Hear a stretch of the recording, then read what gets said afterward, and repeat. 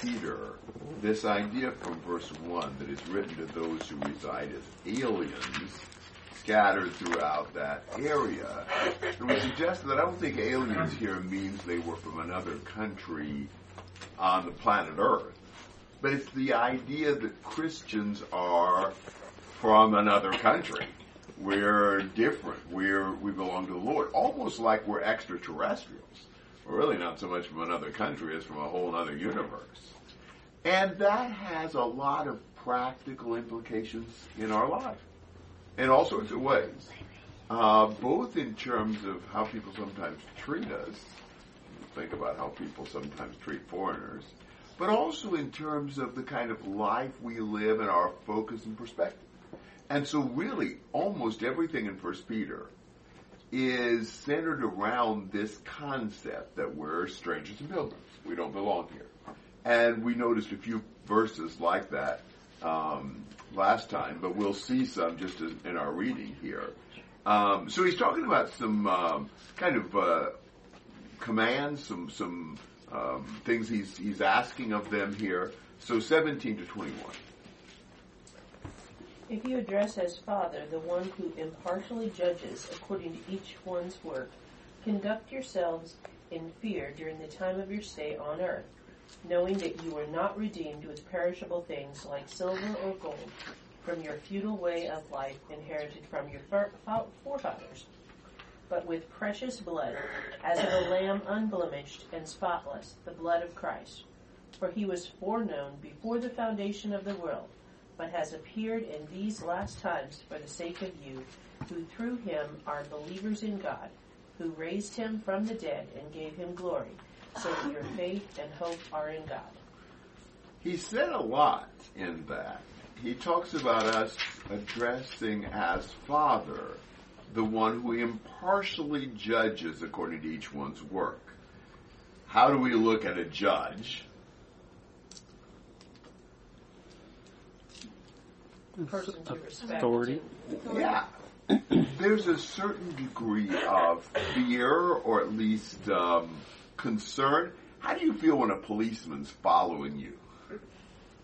Does that make you a little tenser and maybe a little more careful to be sure you're doing the right thing and you're using your turn signal properly and, whatever else you think you're supposed to do? I mean, we understand with authority comes the responsibility we have.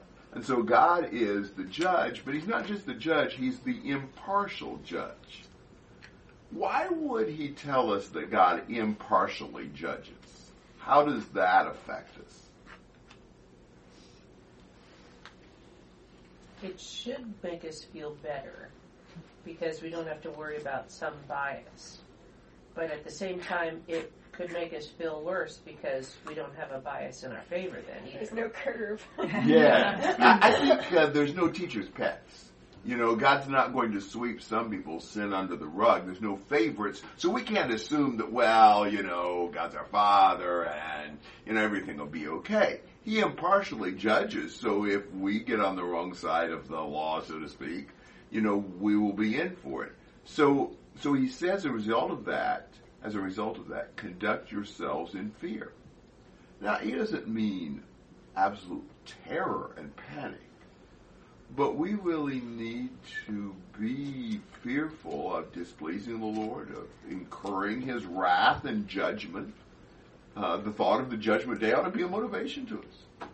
When we're tempted and we think about the fact that we're going to stand before God as judge, that could really help us to make the right decision. That's what he wants here. Conduct yourselves in fear. My version of what Sarah read, during the time of your stay on earth. Somebody else got something different for the time of your stay on earth in verse 17. They almost all have the New American Standard. Exile. Yeah. The idea of an exile is you're away from your homeland. Pilgrimage is another way this could be translated. It's not just your stay like, I'm just going to stay there for a while, but it means like a short-term stay in a foreign country. We don't belong here. We're just passing through. And that's the way he's looking at it. We're foreigners. We're not from here. We're not staying here long-term. We just got this short stay in this foreign land. While we're here, we need to conduct ourselves with the fear of the Lord, recognizing that He is the judge. You know, we almost need to think of this as we're on here for specific business during a short time. We need to accomplish our mission, and then we'll be gone. That mindset really helps us. So, I mean, one of the things that motivates us, then, is God's judgment. That ought to make us conduct ourselves in fear. But look at another thing that motivates us in verse 18. What's that? 18 and 19. The price that was paid. Yeah. Which was a lot. He says we were redeemed not with things like silver or gold. Now, if we were redeemed with silver and gold, usually those two elements are associated with what? Silver and gold are very costly. Yeah. Silver and gold means, whoa, the price would be up there. So well, it wasn't that. So what were we redeemed with? Something a whole lot cheaper? What was it? The blood of Christ. The blood of Christ. Which, can you place a price on human life? And this was the life of God's own Son. That was worth a lot more than silver and gold. We were redeemed with the most costly thing there could be. That shows you how much the Lord loves us. It ought to give us a lot of gratitude and appreciation and amazement that God has done that for us. And what did He redeem us from? So He's like paying the price, and it's not gold and silver. It took the life of His Son. What did He redeem us from? Your feudal way of life, inherited from your forefathers. So, they had this way that their family, their ancestors had lived that was futile, empty, aimless. And God paid the price to rescue them out of that way of life. Sorry about that. Out of that way of life. That was empty. That wasn't going anywhere. And God was willing to pay for that with Jesus' blood. You know, with His life. And so that ought to really impress us. I mean, those two things ought to really straighten us up. You know, realizing God impartially judges and realizing that God paid so much to redeem us from that way of life. So should we just go right back into that way of life?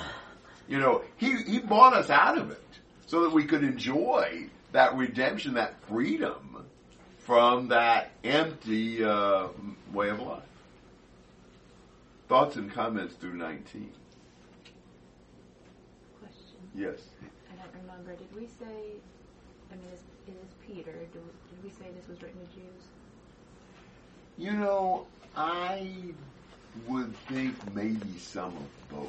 I mean, but there's several passages that seem to indicate many of them were Gentiles, like this one.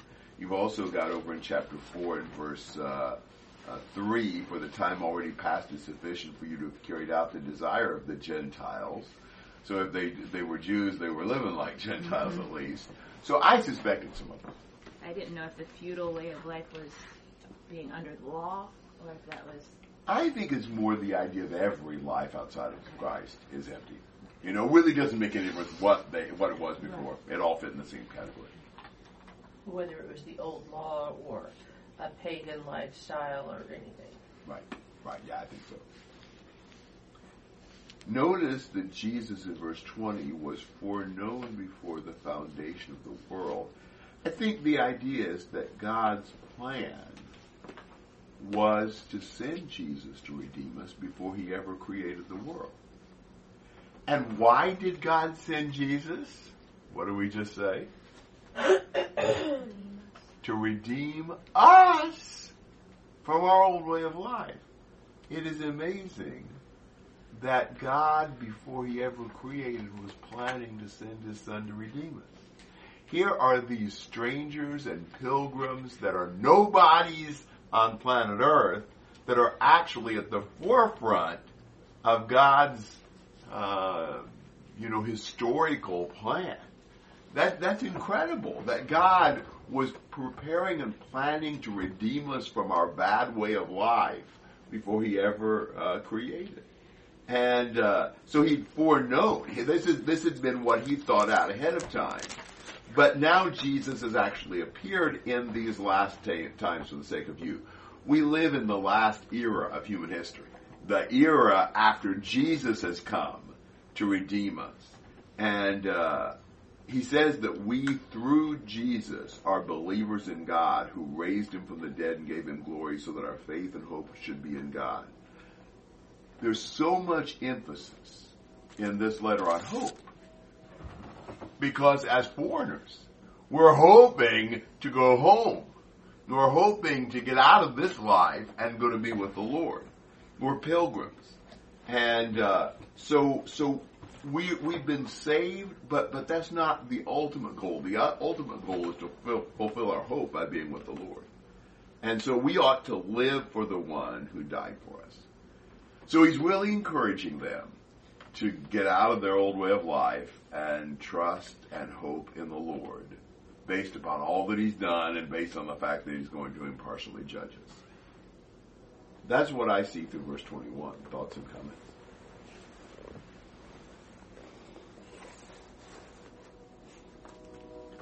Well, we may have said this last time we studied, but if you are a foreigner in another country, who would you like to see? People from your country. Absolutely. You can feel that special bond. And when we lived in Brazil, there were Americans that I would have had almost nothing in common with in the U.S., that it felt so good to just see them and talk to them. They spoke our language. They understood our history. We had common roots. Well, that's certainly true in Christ. There's a certain specialness, a comradeship of those who are in the Lord. We're these few foreigners in this other universe, and we really identify with each other. So 22 to 25. Since you have in obedience to the truth purified your souls for a sincere love of the brethren, fervently love one another from the heart. For you have been born again, not of seed which is perishable, but imperishable, that is, through the living and abiding Word of God. For all flesh is like grass, and all its glory like the flower of grass. The grass withers and the flower falls off, but the word of the Lord abides forever. And this is the word which was preached to you. Okay, very good. Since you have, in obedience to the truth, purified your souls for a sincere love of the brethren. It's by obeying the truth, obviously, that our souls have been purified. When he says you purified your souls, what is it? Well, how does he mean souls?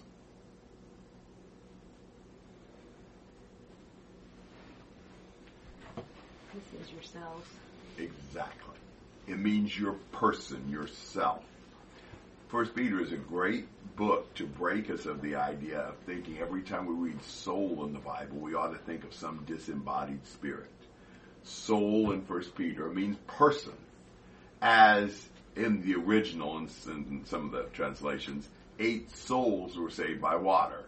Well, it wasn't their disembodied spirits that were saved in Noah and his family's case. It was their person. So when we talk about a soul, there wasn't a soul around. We don't mean there wasn't any disembodied. How would you know? Exactly. There might have been ghosts or whatever else. Yeah. But there wasn't a person around, yeah. So we use it that way too, but we tend to short circuit when we come to the Bible and assume every time it says soul, it means kind of a spirit, and it rarely does. Most of the time, soul means person. So that's what it means here, that you, in obedience to truth, you've purified yourselves for a sincere love of the brethren. What other kinds of love would there be besides sincere love? Unsincere love. Non-sincere love. Spiritual love? Okay? But if it's sincere, the idea is it's like it's real and not fake. Are there people that have fake love? I'm sincere. Yeah, right? Yeah. Who act like, they talk like they love. You know, they'll tell you how great you are, and what do they do behind your back? Stab you. You know, so he's not talking about this just, you know, kind of, talking nice in front of the person. He means a real love. Fervently love one another from the heart. The term fervent is really energetic. It takes a lot of effort to love each other that way. By the way, one another statements pretty much are all over the New Testament. You know, and especially the idea we ought to love one another. But here, love one another fervently and from the heart. With everything you've got, really intensely care about each other. Why?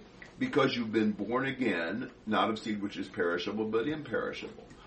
Being born again, that's kind of an odd way to think about it, but if you could be born again in this life, who would you like to become? The son of who? God. Well, yeah. Think about in this life if you could do that. An astronaut. An astronaut. You have astronautical. Well, Yeah. Walt Disney. actually, I'd want to be the son of Neil Armstrong's father.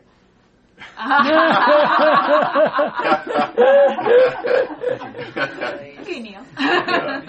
Yeah, or maybe somebody well off. That'd be nice. Someone powerful, Taylor Swift. maybe. Yeah, that's it. So, but if you think about being born again, it would put you in a different family, potentially. Mhm. It's kind of like being adopted. You know, when you're adopted, you're not adopted by your parents, right? You're your own parents' child. You know, you'd be adopted into another family. And sometimes that could be a good deal, depending on the other family. Well, here, we've been born again into another family. And that really helps with the fact that we're aliens here and the world rejects us because we've got a belongingness. We belong to this new family. But we have then this close brother-sister relationship with the other people who've been born into this family as well. And we're born again by the enduring Word of God. You know, so the Word of God has caused us to be born again. So we have this different family, this different nature that really makes us close and loving and attached to each other.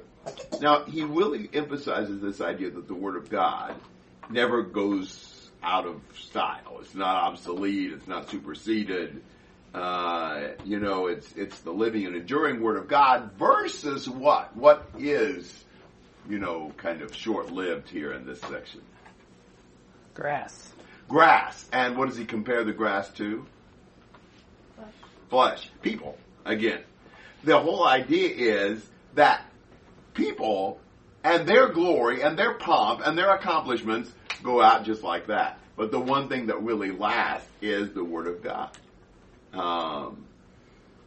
You know, that's the thing that really endures. That's the thing we really ought to trust ourselves in. Everything else is going by the wayside shortly, including the things people really think a lot of. What kind of things do men pride themselves on?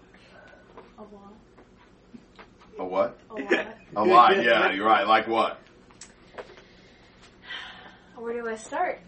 Their hair. Yeah, What's going to happen to their hair? it's gonna fall out. Yeah, it might be. It's gonna turn gray. That might and be. It's gonna. You know me pretty well, don't you? Get Get off the hair. What else? What else pride do their they? shoes, their clothes. And what happens to their shoes and their clothes? They leave. They wear out. They outgrow them. They get outgrown. That's what I was thinking. Yeah, they get outgrown. They leave. Yeah. What else do they pride themselves on? Athletic ability. And what happens to that? They get old and decrepit. Have you noticed how young athletes usually rearrange their muscle into table fat? You know, it's great. My brother wrestles, and he's saying that he's going to drop weight like 10 pounds just to wrestle. But you look at those guys who at 20 were all muscular. At 50, it's all right here. Have you noticed? You know, it's everything passes. God's word doesn't. You know, so that's the key to evangelism, because that's the thing that borns us again. That's the key to everything that's stable and lasting. That's the key to our new family relationship. So instead of focusing on these things that glitter and are gone, focus on the enduring Word of God that should give us this special bond of loving each other. That was very relevant then to these pilgrims, these extraterrestrials who are here on planet Earth like we are. Thoughts and comments? I think you can kind of relate it to what's happening right now because of like the ban and everything. And there's a lot of people that don't, you know, it's like my brother, he's like, oh yeah, they're banning him, and I'm like, that's not really, like my dad and me have tried to explain to him that all Muslims aren't bad, you know. And I mean, we don't like agree with him, but we shouldn't try to say, oh, you can't come to our country, you know what I mean? But it does illustrate the fact that, you know, people from another country are usually frowned on and often persecuted. And can you imagine how you would feel if you were from another country coming here, or if you went from here to another country? There's that awkwardness and difficulty and tension. And man, you meet somebody who's a fellow citizen of your country, you have that close bond. That's what we need to feel as Christians here. We need to see that we are foreigners. We don't fit in here. And we're probably going to get rejected to some extent if we're really true Christians. But we've got that special bond between us as brothers and sisters. That's the love we have for each other. So in 22, he says, since you have in obedience to the truth. So is he saying they've obeyed the truth? Yes, I think so. And it sounds like you've done that, and that has purified your souls for this love of the brethren, kind of prepared it, therefore do it. Exactly. Okay, so since you have gotten your soul ready for the love of the brethren, love one another, love the brethren. Do what you've been born again to do. Yeah. Yeah, exactly. This is the purpose of our calling. Now, live it. Very good. All right, chapter 2, verses 1 to 3. Therefore, putting aside all malice and all deceit and